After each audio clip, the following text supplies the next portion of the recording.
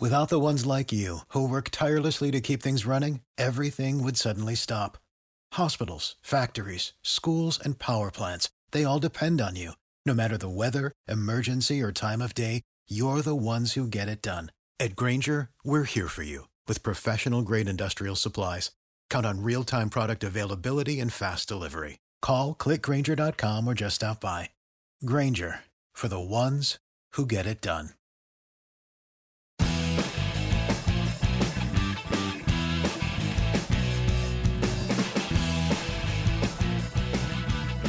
Hello and welcome to SEO 101 on WMR.FM, episode number 456. Today is Chapter 3 of the SEO 101 learning series. It's exciting. Today's on-site basics. So we're going to get into what it takes to actually optimize your pages. To really kick things off, because we got an information-dense episode here, we're going to go dig right in. We're going to keep our anecdotes low. And take notes for you. I hope you take some notes anyway.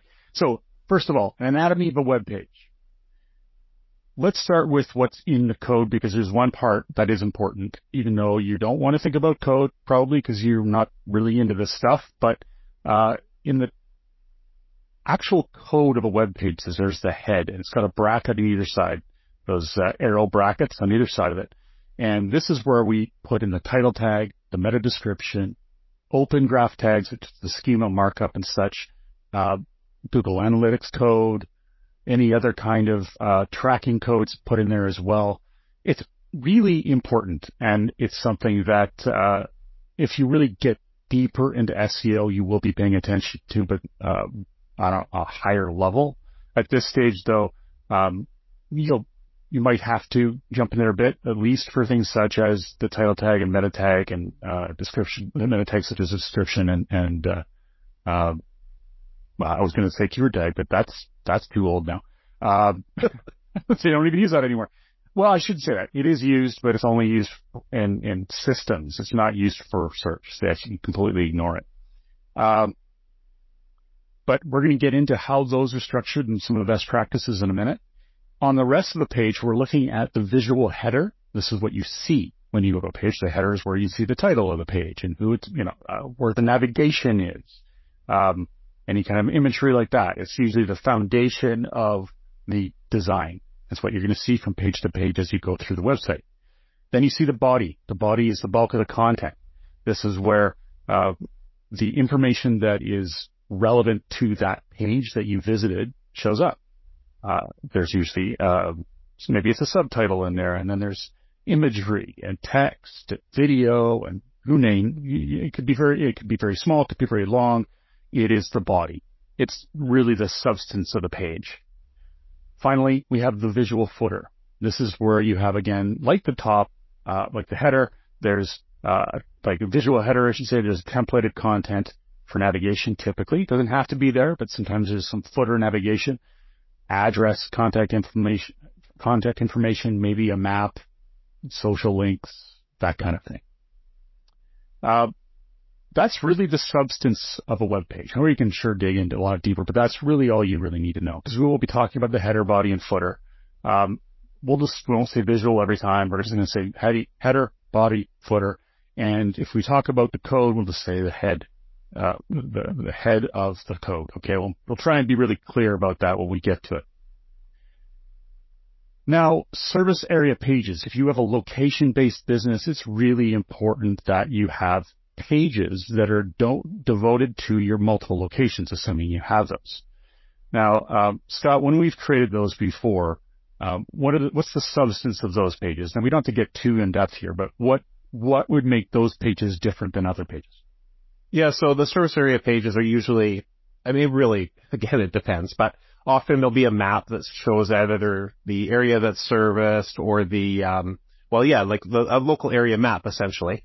You want to have information that's specific to that region that you're servicing, anything to try to make it unique. Because if you're servicing, say, two different cities or two areas within the same city, you don't just want to put up a page for every single one. Like, Victoria is a great example because Victoria could just be Victoria, or it could be Victoria, Sandwich, Oak Bay, Esquimalt, Langford, there's all these different regions, and you don't necessarily want a page for each of them unless you can help make it unique in some way. So, if you have different staff that services different areas, you might want to talk about that staff that the customers might see. So that's sort of the gist, making unique content specific, relevant to the area that you serve. Yeah, I would think of it someone like a pizza place. If you had a pizza place, you would have them in little communities nearby, maybe multiple locations, and then it makes sense to perhaps have a service area page for each of those areas. But if you have maybe you're an HVAC company, you do air conditioning and stuff, and you had one location, but you wanted to attack those little communities, you wanted to get some better rankings in those, creating service area pages for that might be a bit much. It could happen. I'm not saying it wouldn't, but typically you would just do a great job of your existing location and then mention that you're also a service area business. It is a science unto itself, location-based SEO.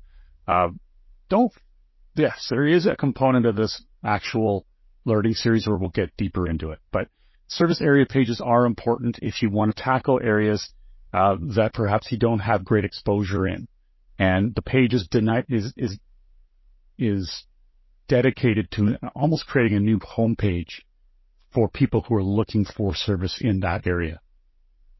The next is the author pages. This is essentially like a writer bio, but these are about me. Often you have an about me page on your site.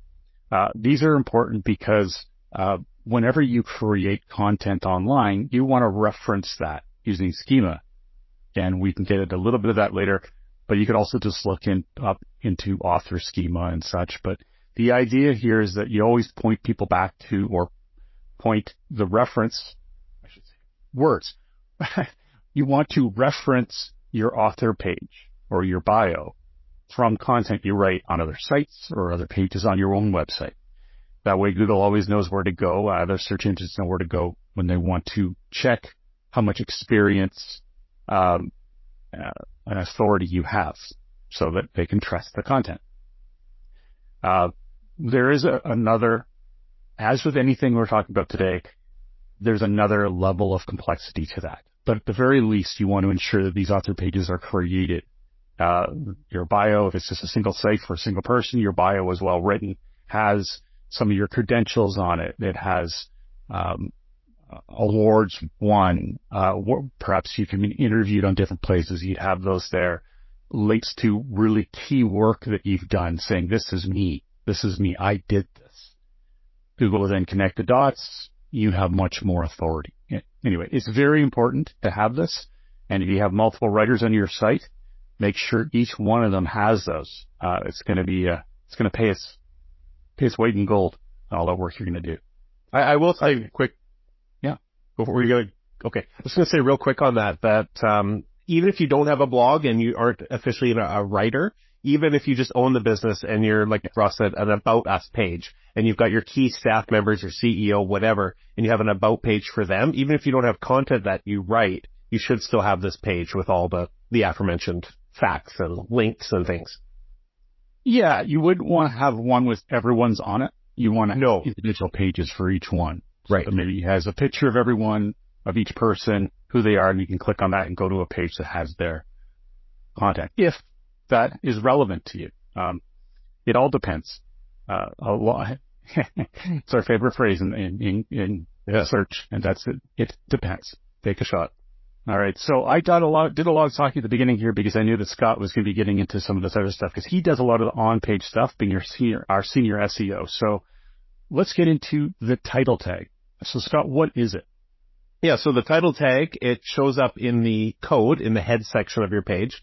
So you don't really see that when you look at the site, although you do see the text in the title tag appear in your browser tab. So if you get your tab in, Chrome, Firefox, whatever, the text you see there is the title tag.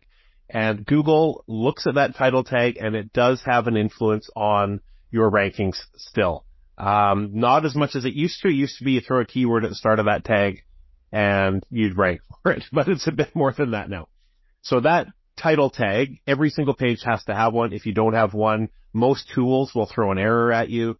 and you're going to be less likely to rank. So you definitely want to make sure you have one on every single page of your site.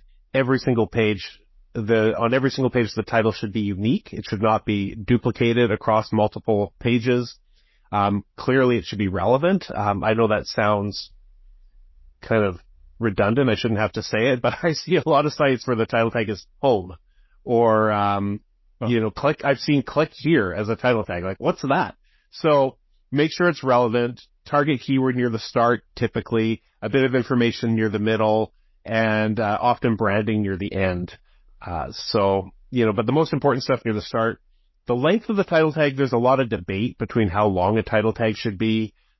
And this is changing all the time. Currently, on average, somewhere between the 30 to 60 character mark is what you're going for. Although we have seen recently that longer title tags are performing well. So if you have something that's 65 characters, 70, 80, even 90, 100 characters, the stuff near the end of that title tag will not be visible to people who do a search. Google does truncate them in search results, but there is some evidence that that text can still help you rank. So don't get hung up too much on ranking, do get hung up on ranking. Don't get hung up too much on the length of the title tag.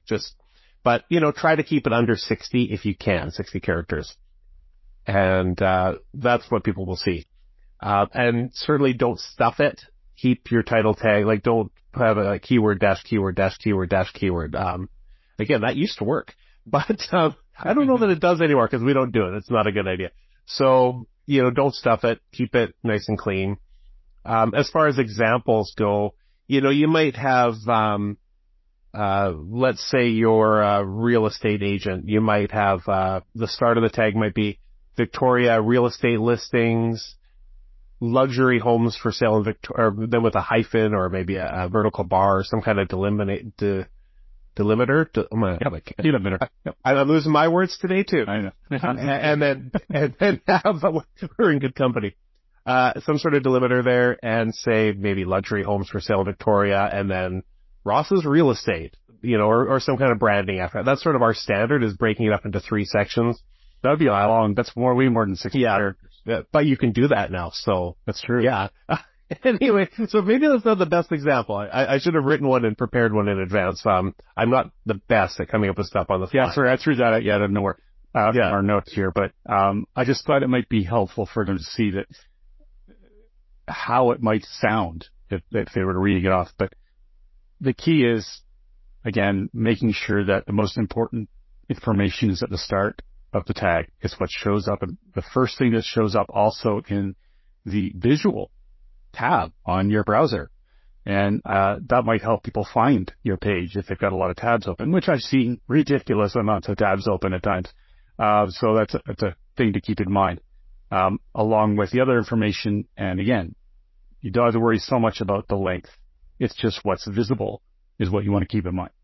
I will add that, so the title tag really should be a very concise summary about what the page is, not necessarily a sentence about the page, because that's where the meta description tag comes in. So the title tag, you want keywords, you want it to be concise, and that's basically what you're going for. With the meta description tag, which we'll get into right now, people will often see the meta description in the search results. So when they do a search, typically what you see is the title tag followed by the meta description, followed by, the URL or any little added, rich results that Google decides to add on that particular search. But the description tag is often used, although not always. Google, actually with your title tag, Google won't always use it, but often they will.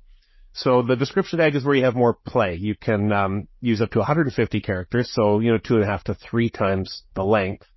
And you can go into more detail. You can talk about, check out, it's going to be a bad example. I don't even know. Write a sentence that fits the character length, that is a bit salesy, has some call to action, gives people incentive to click. Don't give them the full out answer to the search. If it's a question like what time zone is Toronto in, don't put the answer to that in the description because people aren't going to click it. Keep the description with some call to action in there. Make it alluring. You're supposed to be drawing them into the site, so they click on you instead of the alternatives on the page. Exactly. Yeah. You want to stand out for sure.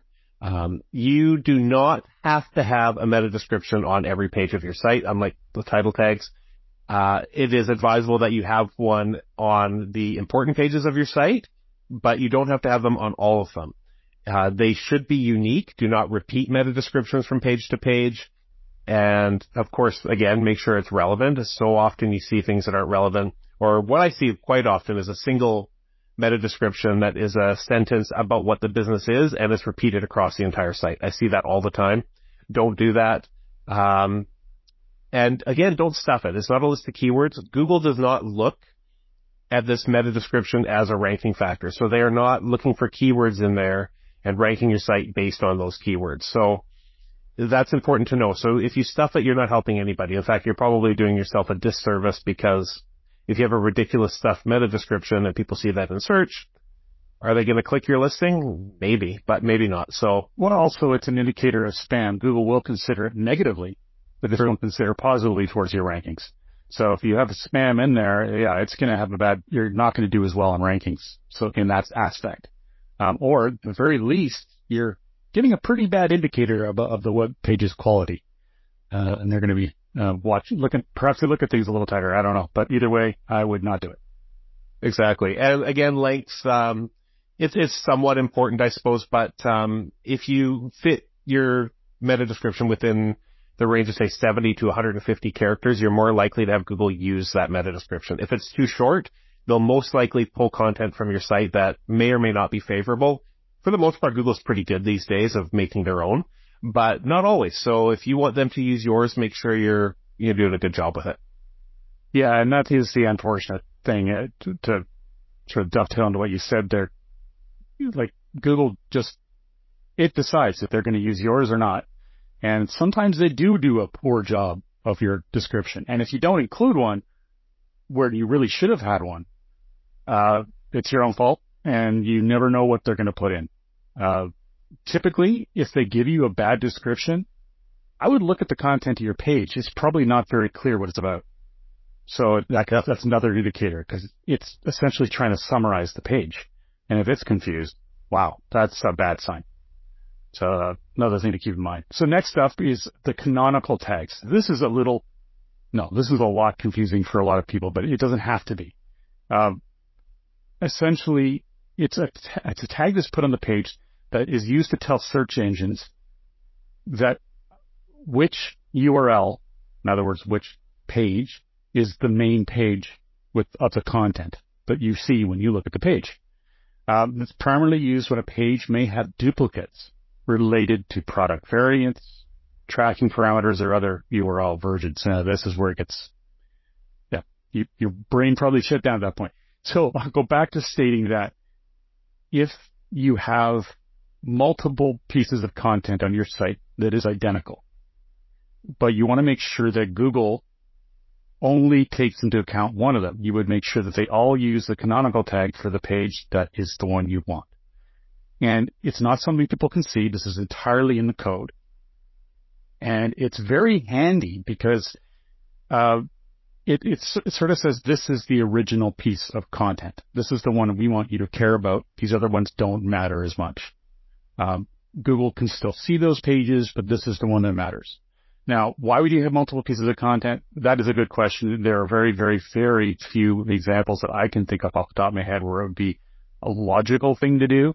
But the most common issue is when there are different versions of a URL that are accidentally created. This is going to be really hard to describe on a podcast, isn't it, Scott? So essentially, if your web page, when you look at the URL, that's the link that appears in the browser above your tabs. It will show you or below your tab, it's going to show you where you are. If that ends with a forward slash, and all of a sudden there's another version of your page that has .index.php, but it's actually still the same page. It's just another way of reaching that page. And that actually works quite commonly on servers. Google could technically think those are two different pages, and one of them would not be as is effective because it would be duplicate content, which is not a good thing on your website. But if you have the canonical tag, Google will know, okay, no, I'm just going to ignore this one. This is the one they want us to use.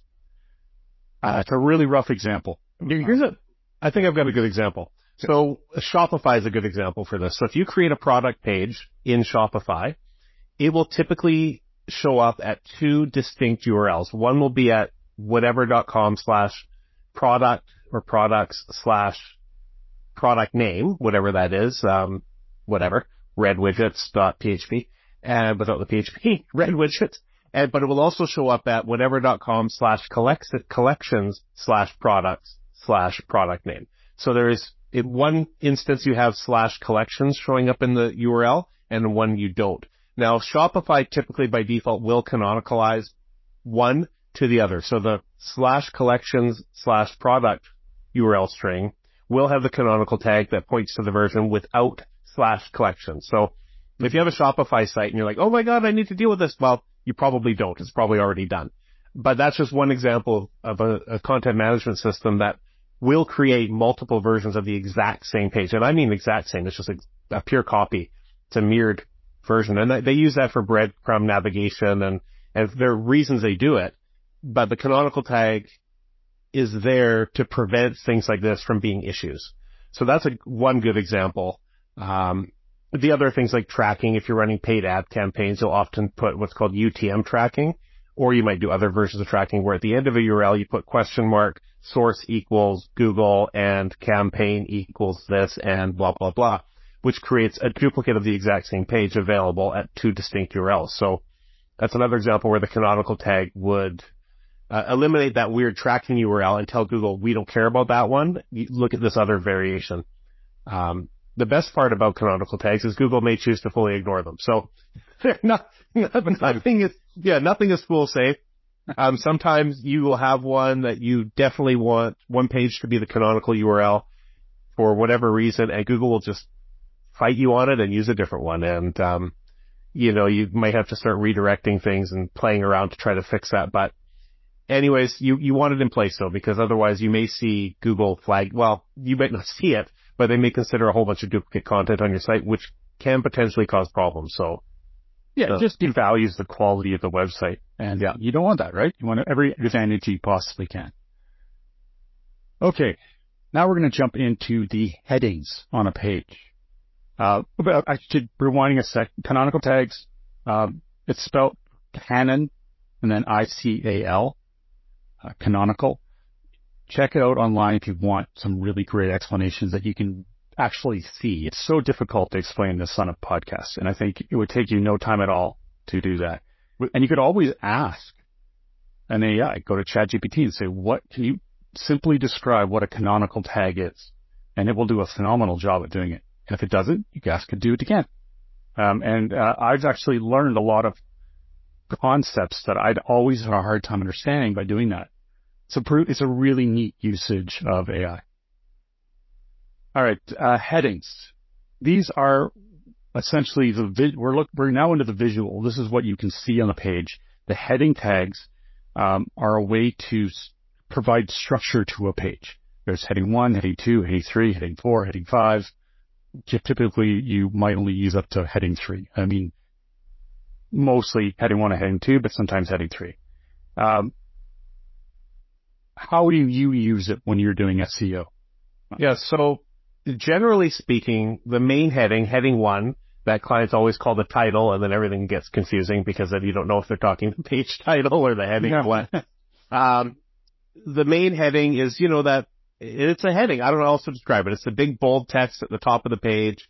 That needs to be short, 2, 3, 4, 5 words, something like that. Again, it depends. Typically it's the biggest, boldest text on the page, and you want to very concisely describe what that page is. So if you are putting a title on a service page, you might have it simply read SEO services or Victoria Real Estate, and then you just called it a title. See, that's what I'm saying, right? It's just like a report. If you have a report, it's going to start with a title. We're talking about visual, right? Well, that's a heading 1. Yeah, it's a heading 1. So it's a fair statement. Yeah. So just ignore me. No, don't do that.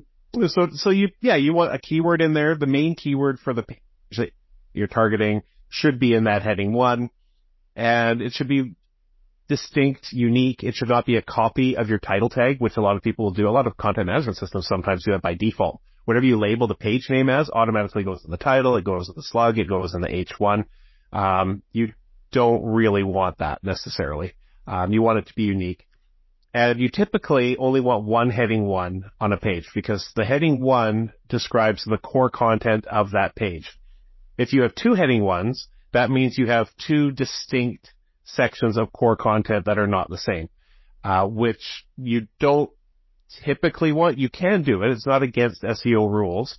But if you have more than one heading 1 tag, it can dilute things because if you have a need to have 2 heading 1s with 2 distinct chunks of content, well, those chunks of content should probably be on their own unique pages. You should probably break them up into separate pages. There are examples out there where you may not want to do that or may not make sense. So if you have to have 2 or 3 or 5 or 10, please don't have 10, but you can do it if you have a reason to do it. Google's not going to slap you, but you might have less chance of ranking. Well, it's mindset, right? When you're building a page, why would you have more than a heading 1? Well, why would you have more than one heading 1? Because essentially, again, it depends. There are examples where we let it go, but really, you're saying that there's more than one main topic on that page. Well, that's going to confuse things. So have one main topic, one title, like one report per page instead of having a bunch. If you're going to have subtitles, then perfect. That's no problem. Have heading 2 because they're all under that same guided topic. Exactly. Yeah. So just really question why you're using a heading 1 again if you want to do it, because you're probably misguided and you need to reconsider. And one thing I'll point out that I maybe don't have to, but I see this all the time, so I'm going to say it. I have seen cases where instead of an H1, heading 1 tag, people will use, say, a heading 5 or a heading 6 because they like the way it looks by default. It's not as big. But these can all be redefined using CSS. So cascading style sheets will allow you to make the heading 1 look any way you want, any size, any font. Don't use a smaller heading, H2, H3, H4, because it gives you the look you're going for, because that's going to not have the SEO impact you want. Yeah. So, and then sorry, when you do that, you're actually using the code that your designer created, or using the design. How do you use the word? Anyway, they've set what the H6 is going to look like. So if you like that, just tell them, okay, I want that in a heading 3, or I want that in a heading 2. Just make them copy it. What Scott said about CSS or cascading style sheets is that's essentially how your site is designed nowadays. So we're just saying that the design can be edited to work, and it's not difficult. It is grade 1 level development. If they say it's going to cost a fortune, there's something wrong. This should be so simple. It's close enough that with a little editor, you could do it yourself. Don't, but you technically could if you just spent a little time. So it's not difficult, and I think it's best that you do that. Well, depending on the content management system you're using, if it's a one-off, I wouldn't change it. Like if I'm working outside of the guidance of my designer, I wouldn't change it on a site-wide level. But if you're working on a specific page where the heading is, you can often just click on it and change the styling of it right there in a lot of editors. Not always, but in a lot of WordPress ones work like Divi. It's really easy. So yeah. Anyways, don't your developer a little cranky, but yes, it might absolutely. It might break dynamic aspects for mobile. Could do all kinds of things, but don't use the wrong heading because you like the way it looks. You can fix it. There's a lot of words to say that. Okay, we're going to take a quick break, and when we come back, we're going to talk about body text, media, navigation, and so on. SEO 101 will be back right after recess. You know how to book flights and hotels. All you're missing is a tool to plan the travel experiences you'll have once you arrive. That's why you need Viator. Book guided tours, activities, excursions, and more in one place to make your trip truly unforgettable. Viator has over 300,000 travel experiences to choose from. Everything from simple tours to extreme adventures and all the niche, interesting stuff in between. So you can plan something that everyone you're traveling with will enjoy. Real traveler reviews give the inside scoop from people who've already been on the experiences you're considering. So you can plan with confidence. Free cancellation helps you plan for the unexpected. And 24/7 customer support means you can travel worry-free. Download the Viator app now and use code Viator10 for 10% off your first booking in the app. Find travel experiences for you. Do more with Viator. Without the ones like you, who work tirelessly to keep things running, everything would suddenly stop. Hospitals, factories, schools, and power plants, they all depend on you. No matter the weather, emergency, or time of day, you're the ones who get it done. At Grainger, we're here for you with professional-grade industrial supplies. Count on real-time product availability and fast delivery. Call, click Grainger.com, or just stop by. Grainger, for the ones who get it done. When you need mealtime inspiration, it's worth shopping Kroger, where you'll find over 30,000 mouth-watering choices that excite your inner foodie. And no matter what tasty choice you make, you'll enjoy our everyday low prices, plus extra ways to save, like digital coupons worth over $600 each week. You can also save up to $1 off per gallon at the pump with fuel points. More savings and more inspiring flavors make shopping Kroger worth it every time. Kroger, fresh for everyone. Fuel restrictions apply. Welcome back to SEO 101 on WMR.FM, hosted by myself, Ross Dunn, CEO of Stepforth Web Marketing, and my company's senior SEO, Scott Zanak. Today we're on Chapter 3 of the SEO 101 Learning Series, and we're talking about optimization of your page. So we're now into the body text. This is what, again, we talked about before. This is the visual. So this is the content that people can see when they get to the page, and this is the meat of it all. There's some very basic stuff to consider there. First of all, this is pretty much consistent across everything we said. Don't stuff keywords. Don't put keywords in just for the sake of them being there if they're not going to have any benefit to the page or they look like you're just catering to search engines. The page should be written naturally for readers to offer the best benefit. Google is highly vigilant about pages that have been designed only to make it happy. It wants to make sure users are happy and it's providing the best experience for users.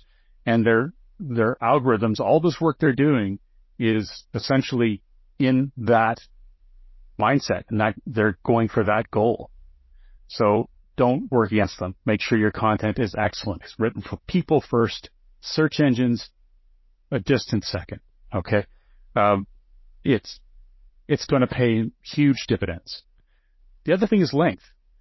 How long should content be on a web page?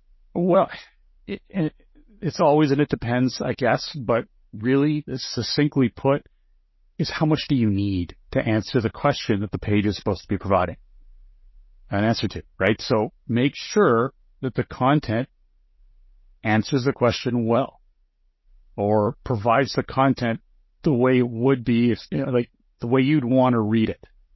So that if you get to the page and go, this answers the question immensely, it's perfect, it's exactly what I was looking for, congratulations, you've done it. If that means it's only going to be 250 words, it's unlikely, but if that's the case, okay. We would probably go in as SEOs and go, oh, can you make that a little longer? But let's say 400 words, if we were trying to throw a number out there, which is ideal. The fact of the matter is, it is all about the quality.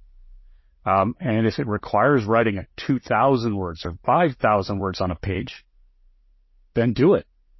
I would supplement it with different types of content as well, such as media, images, video, sound files even. Who knows? I mean, all this stuff can be built in. And it adds more dexterity to the page, more quality. And that's stuff that Google loves to see. And frankly, we do, because again, Google's trying to cater to what we want to see. So that's what it likes to see too. And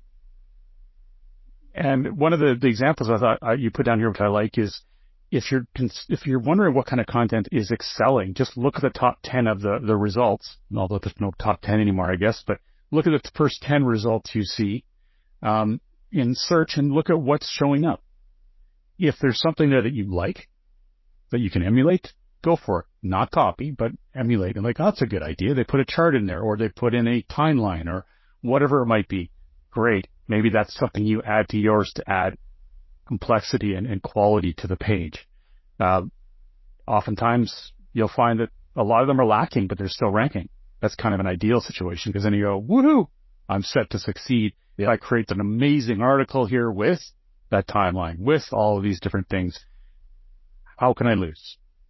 You just don't be expecting immediate results. It does take time, and you may even need to put the word out about that page, telling people, hey, check this out. I think this is a really good and improved example of this. And people in your peers will go, wow, yes, very likely, right? If you've done an amazing job. And whether that'll lead to more links or what, who knows? But it's at least getting the word out. Now, Scott, why don't you talk about some the different types of linking that you can do on a page? Yeah, so one thing you want to make sure you do in most cases with your content is have what I call, and most people call, inline linking. So what an inline link essentially is a link found within a body of text. It might be, a couple keywords or linked within the actual paragraph as opposed to your main site navigation.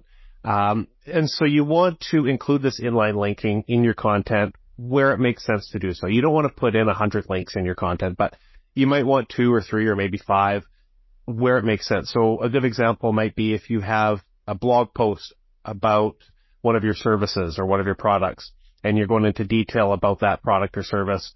Well, you want to make sure you have some links within that content that point back to your main service page or your main product page. It could be as simple as, buy this thing over here, and, you link to the page encouraging people to buy, or for more information about our product, or for more information about our plumbing services, check out our residential plumbing page, or that sort of thing. You want to direct people to your money pages, essentially, but also other relevant content. So if you've got a page that is a good supplement to another page on your site, so you've got 2 blog posts that are talking about similar but different topics, you might want to cross-link the 2 of those through links within the content. It used to be about link every single anchor that is your target keyword to the page you want to rank, and it would work. But now it's more about thinking of your users. If they're reading your content and there's an opportunity to put a link to something to support what you're talking about, you want to do that.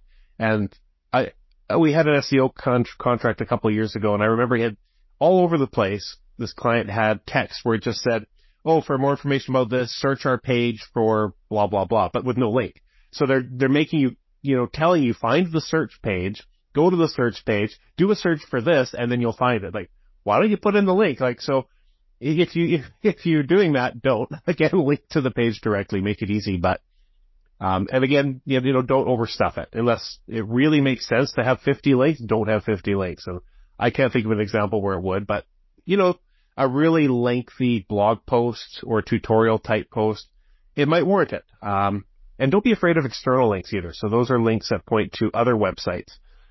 I would not typically link to my direct competitor, but I might link, if I sell cars, I might link to an auto parts website that sells parts for those cars if you don't sell the parts, things like that.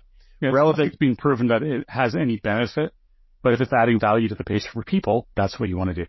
Exactly. And I don't know, I kind of think Google looks at that and maybe it does have some benefit. It hasn't been proven, but maybe. But again, it's all about users first, making a site useful for your users. That's what you want to do.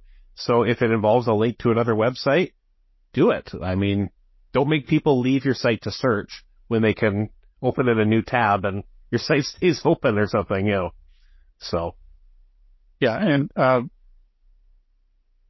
you were mentioning about having too many links on the page and such, and that's really important. You just rewind a little bit, everyone, that, again, you're writing for people, not for search. So don't overthink and start adding text links or links on your page just because you're worried there isn't one.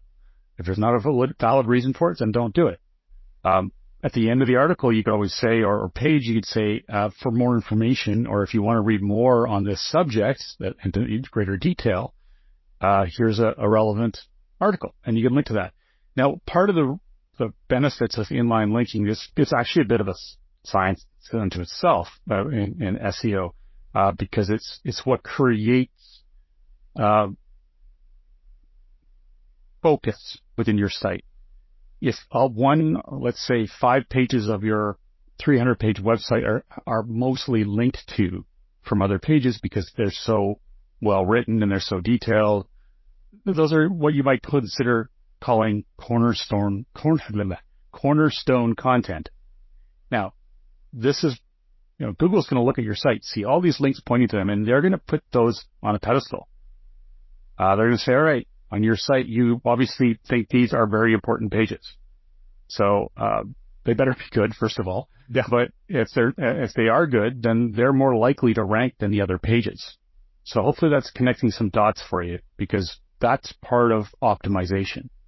It's ensuring that content that is important to you has that kind of pedestal, it has a focus on it via links within the site and quality.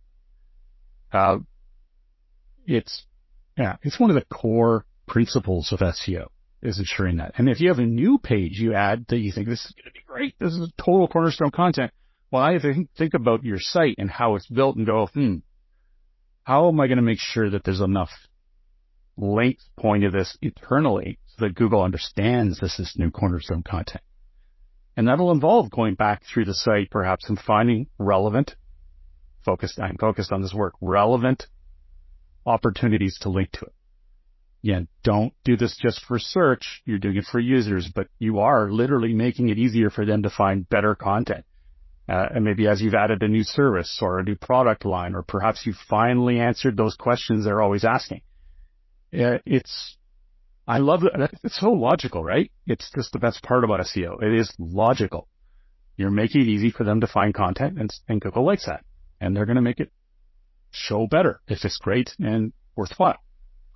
There are aspects we'll get into later that stack on top of that to make it more likely for that page to rank, but that's the principle in effect. Now, what about navigation, Scott? Yeah, so with navigation, this seems really weird to say this out loud because it's not really something we've looked at in a long time or seen much of, but use text-based navigation for your primary navigation. And what that means is don't use an image that links to the next page, an image that's hyperlinked, which used to be when we first started out, or at least when I started out with SEO 20 years ago, it was incredibly common in websites to use images for headings rather than actual text. So I don't know how I can explain image versus what text is, because that's a question that I used to get. But the button or the image may have text embedded as part of the button or image, but there's no way to select the text. So Google looks at text within links, but not if it's as part of an image or a button. Not many people do this anymore. I do still see it sometimes, but it's pretty rare these days because you can make text look like an image using Cascade. We're using CSS. So, and that's typically what is done, and that's how it should be done, because Google looks at the text and those words in the link influence SEO. So that's enough about images there, but just don't do that. The same goes for headings, actually. Sometimes you'll see images being used for headings. I should have brought that up earlier. And I see that quite a bit still. Don't do that either. So if you need to put text on your website and you're thinking about putting it inside an image, you're better off rethinking how you're displaying that information. Just had a flashback to menu items that were images that were image GIFs with like flames. Oh yeah, and they're animated when you hover over them and stuff. Oh yeah. Oh, those were fun sites. We have some. They would animate and then play an audio clip something. Oh, or MIDI or something. Oh man, that's the best. It scares the crap out of you if you get your volume on and you hover over a link and your computer screams at you or something. Yeah. I don't miss it, but I kind of do. Yeah. Yeah, exactly. We were talking a bit about how many links on a page. In your primary navigation, try to keep it below 100 links. There used to be kind of a hard, fast rule that actually, I think, if I remember correctly, it used to be that Google just wouldn't crawl anything over 100 links. Yeah. If you had 101, that 101st link. On the whole page. Yeah, on the whole page, everything. Not the case anymore. Google will crawl everything eventually, but, as a general rule of thumb, you don't want 1,000 links, 2,000 links. And I've seen stuff like that too, where the drop downs get out of control, with product links. You don't want to do that. Think of each page as having a vote, and that one vote is divided up equally into the number of links on that page. So if you have one page with one link, that one link is getting a whole vote. If you have 100 links, each one is getting 1% of a vote. So, that's kind of a loose way of looking at it anyway. So you really want to limit the number of links to those that are the most important. That could be core product pages, core service pages, anything that's the most important for your users. So definitely consider that. If it gets out of control in your nav, refine it a little bit. Keep it to top level category pages. Maybe don't include product pages in your navigation if you have thousands of products. If you only have a few, sure. If it looks like too many, it's too many. Another thing I see sometimes, and this actually goes back to the canonical tag, ensure that your homepage links point to the exact homepage URL. So instead of going to stepforth.com/index.php, which will probably work, go to stepforth.com/. If you start using, are you going to check it? I am. I'm actually curious. I think WordPress does redirect it. It redirects it. Yeah. It did redirect, so that's good. You should have other variations redirect. In old school hand-coded pages, there were a lot of different URL strings that would correctly load your homepage. Default.html, index.html would both work, even if those files didn't physically exist. So it's kind of an old problem that you don't see a lot of anymore because most content management systems just fix it by default, like WordPress redirects it as it should. So it may not be an issue, but make sure to check it. I see it. I see it often still enough that it's worth mentioning. Okay. The next part is, I don't actually know where we would fit this, but we're talking about navigation. And I mean fit it in terms of this entire course, but all of this brought up one concept, and that is what we called theming back when we thought we invented it in-house, but essentially it's now become more widely known as siloing. So when you're building your website, you want it to have very clear sections, and those sections are 100% focused. So the example I always use, and I've really got to get a better one, is a car dealership. So let's say someone's looking for a new car, they come to your site, they want a BMW. Well, they're going to look at the header navigation, and they're going to see that there's a link to BMW. And then when they highlight over that, maybe there's some sublinks. If not, fine, they can just click on it. There's another one for Mercedes. There's another one for Audi, whatever. When they click on BMW, though, they go to a section of the site that is devoted to BMW. So when you think about silos in the real world, you'll see like a wheat silo or corn silo. These are different places on a farm. Those are all wheat. Those are all corn. There's no mix. It'd be very bad to mix. So it's the same concept here. It's not horrible to mix a little bit. Like you could link to other ones if you want more information on Mercedes as the same issue as this BMW. Well, that's fine. But the point here is that these are subject matter intensive and focused on BMW. The other one is for Mercedes. And the beauty of this is when Google goes in there and it goes into the BMW section, it's so utterly clear what that area should rank for.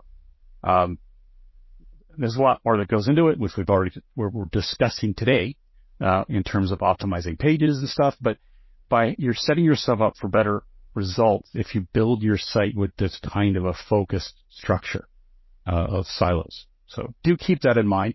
It puts you in a place where you make less mistakes that we try to muddle through and explain. So yeah, that's pretty important stuff. Now, structured markup.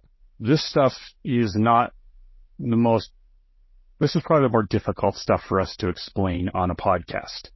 And I can see why, we've put in some definitions here. I believe you put these in, Scott. So what is schema markup? According to Bill, no, I'm doing it. Okay, you do it. I typically that's where you say, what is schema markup? Scott, what is it? I didn't say Scott though, did I? No, you didn't. I'm sorry. Structured data is a standardized format for providing information about a page and classifying the page content. For example, on a recipe page, what are the ingredients, the cooking time and temperature, the calories, and so on, unquote. So when you're looking at a recipe page, you're going and you're seeing ingredients. Well, you're telling Google these are ingredients. They're looking at cooking time. Well, they're saying this is cooking time and it's in Fahrenheit. These numbers we're putting in are calories. It's a way of really absolutely smacking Google in the face with, this is exactly what this is about. Don't guess otherwise. And that's the beauty of it. That's what I love about structured markup. You're taking away some of the guessing that Google has to do, so you have more control over what it sees and understands when it's on the site. I should say what it understands, not sees. So I'll leave it now to Scott. Why use it? Okay, so yeah, in a nutshell, structured data can help search engines fully understand your content, which often results in upgrades in search results. So you might see rich results. Recipes are another great example. If someone's looking for a pulled pork recipe, you will see snippets of recipes in search results. And sometimes those get there because someone's used structured markup. So it's really good for ranking from that perspective, for getting those rich results and little bonuses in search and helping Google fully understand what your site is and why it should rank. So I can't think of maybe any reasons why you wouldn't use it to some degree. Some websites you need it a lot more than others, but most should, if not all, should have it. So I won't. One thing I want to mention is that if it's a small site, you might think, oh, whatever, I don't need this. And you're probably not wrong. It may not be a huge impact for you, but consider this. Google needs to understand what you're talking about. If it has to guess, it might be wrong. It's pretty good, but it may be wrong. And these days, AI, what is running generative AI, what we see when we get answers, is driven by this information. So by having schema on your site, you're providing Google with more knowledge, more context, so that it can possibly use your content in generative AI. Not for sure, but you are definitely opening the door to it at a greater width. It's open wider. There you go. A more opener, but please jump in now. Yeah. So I'm not going to go into a lot of detail about this because this is a technical level, but maybe they're terms you should be aware of. So there are three main types of schema that people generally use for their structured markup. One is JSON LD. This is by far the easiest method and the most recommended method for marking content up. It is a code that looks, I don't want to say it looks like JavaScript. It is JavaScript, but it doesn't look like JavaScript you might have seen before. It's a very human readable. It's very easy for someone who has no coding experience to edit. There are some intricacies where it can get difficult, but generally speaking, it's very easy to work with. And that's what you should be using. Most systems use it. It's rare that I see markup done any other way these days. Even Google recommends it, but does not require it. The other formats are microdata. Microdata adds HTML tags to each individual property you want to mark up. So with JSON LD, you'll have a block of code, and that block of code will have everything in that block in a one tidy little spot, and it's perfect. With microdata, everything on the page, right? It describes everything. It's like almost like a page in itself in a sense, but really concise, basic, easy to read by bots, easy to read by humans, easy to code, easy. Microdata adds a little extra tags throughout the page wherever you want to mark up little bits and pieces of information. So if you have your phone number and you want to mark that up as a phone number, it might be marked up in the top of your code, and then your address might be in a different part, and then it can be messy, difficult to manage. It's really complicated to implement, and I don't know, maybe more than 2 or 3 times I've ever actually used it intentionally. And that would have been in the early days where, it was just kind of new. We were playing around with it, but don't use it. Well, you can, but you probably don't want to. If you're not technical, don't touch it. Unless you're looking for punishment, don't use it.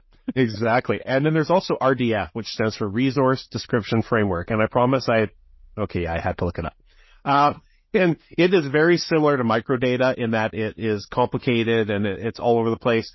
but it adds another level of complexity to it. And I've never worked with it, and I can't even think of a specific example why you would want to.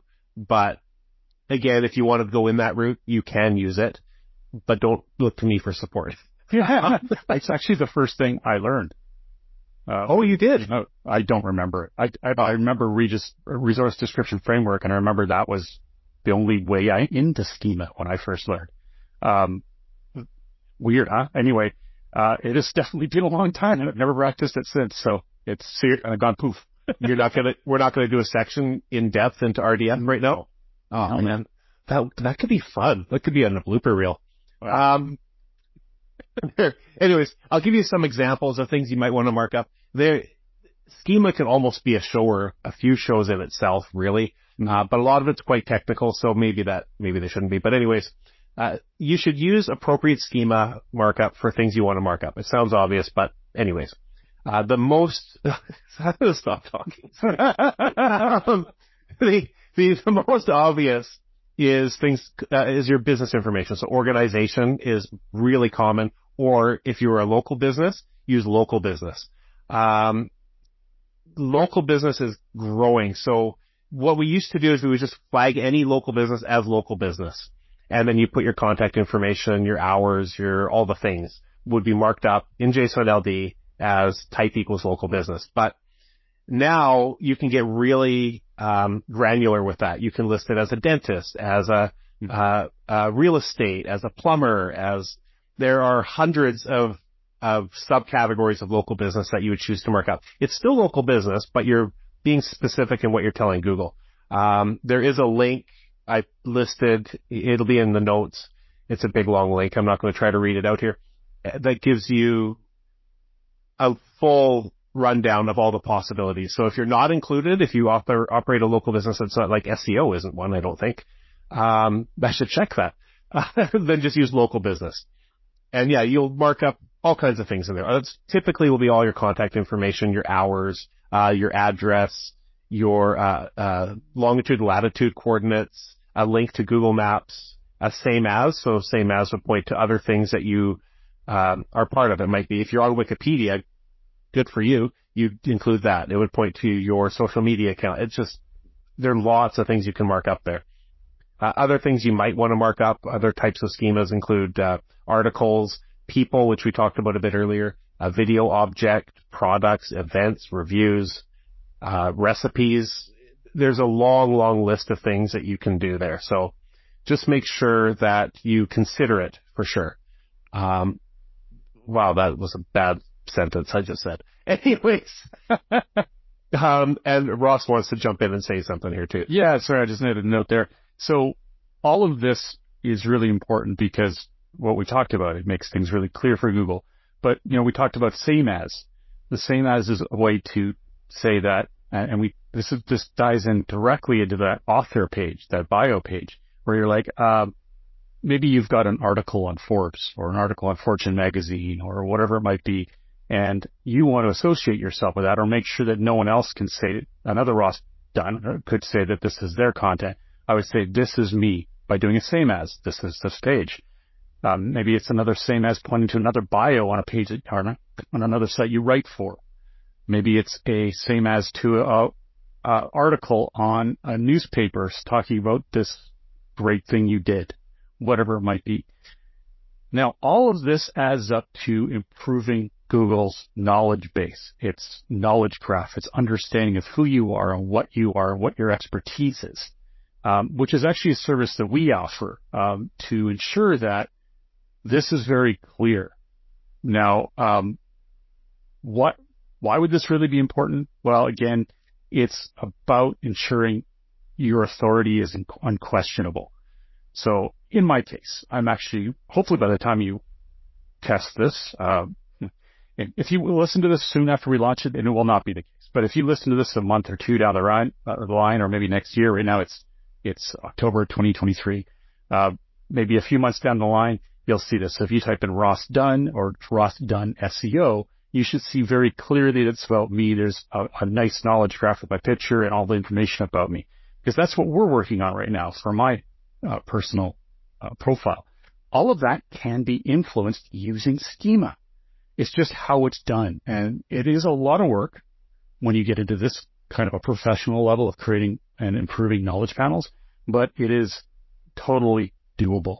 So I get excited about this stuff because it's personally what I'm learning right now. In fact, I'm jumping into a course to further my knowledge on this just after this podcast. It's very cool. It's everything that is coming for AI. I mean, it's been around a long time, but now it's really being applied. And that's typically how Google works. It puts out new stuff all the time with a longer goal in mind. And it takes a long time for it to start to use it because it needs to work out all the bugs and work out all the spam and all that stuff. But this is very important to Google's understanding of how the entire world works from its, and I speak to Google as the entity almost that really understands the web and provides the results, because it's also the entity that's going to be providing artificial intelligence and answers. And we're going to see more and more of that as it gets to the point that it can do a great job of it. And it's based on the knowledge base, on this knowledge graph. So I know that's a lofty thing to throw in there, but it is very fascinating, and it is going to be a part of your world, even as a small business. It's going to be important to establish your authority. And that's why we're taking this on intensely and making it a big part of what we do. So if you want more information on that, you know how to reach me. Roth@stepforth.com is my email. And I'd love to talk more about it. By that point, I'm sure we'll have this well rolled out to all of our clients, and maybe we can help you as well. It's fascinating, and I think you'll like it as well. Scott was about to mention a few things. I'll just rattle them off. You can see code examples of what schema looks like by going to schema.org. That's spelled schema.org. Schema.org. You can validate your code as well. You can just say validate schema. Just type that in Google, and you'll find different ways of doing it. We recommend validator.schema.org or Google's rich results testing, which is search.google.com/test/rich-results. Just rewind if you want to hear that again. It's really handy. It's a huge component of everything that is coming in the future. So I can't emphasize it enough, even though we can't fully get into it. It's showing you how to do it is akin to like having a mechanics podcast trying to tell you how to fix your engine. It's just it's a little much. So how do I do the engine as well? Yeah, right. So that is the end of Chapter 3 of the SEO 101 Learning Series. In Chapter 4, we're going to get into local SEO, and it's going to be really interesting for all of you with brick and mortar shops or service area businesses. We're really looking forward to walking you through that. Well, on behalf of myself, Ross Dunn, CEO of Stepforth Web Marketing, and my company's senior SEO, Scott Van Ack, thank you for joining us today. Remember, we have a show notes newsletter you can sign up for at SEO101radio.com, where you'll get the notes from this tutorial and other ones, and it's just a handy way to catch up. If you have any questions, you can also share with us on our Facebook group, easily found by searching SEO 101 Podcast on Facebook. Have a great week, and remember to tune into future episodes, which air twice a month on WMR.FM. Awesome. Thank you for listening, everybody.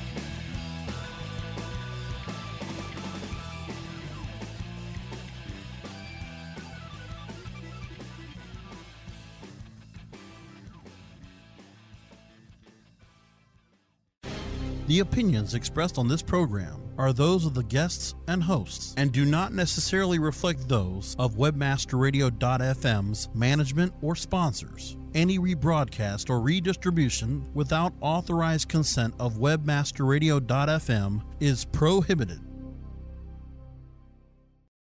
Without the ones like you, who work tirelessly to keep things running, everything would suddenly stop.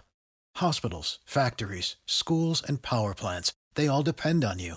No matter the weather, emergency, or time of day, you're the ones who get it done. At Grainger, we're here for you with professional-grade industrial supplies. Count on real-time product availability and fast delivery. Call, click Grainger.com, or just stop by. Grainger, for the ones who get it done.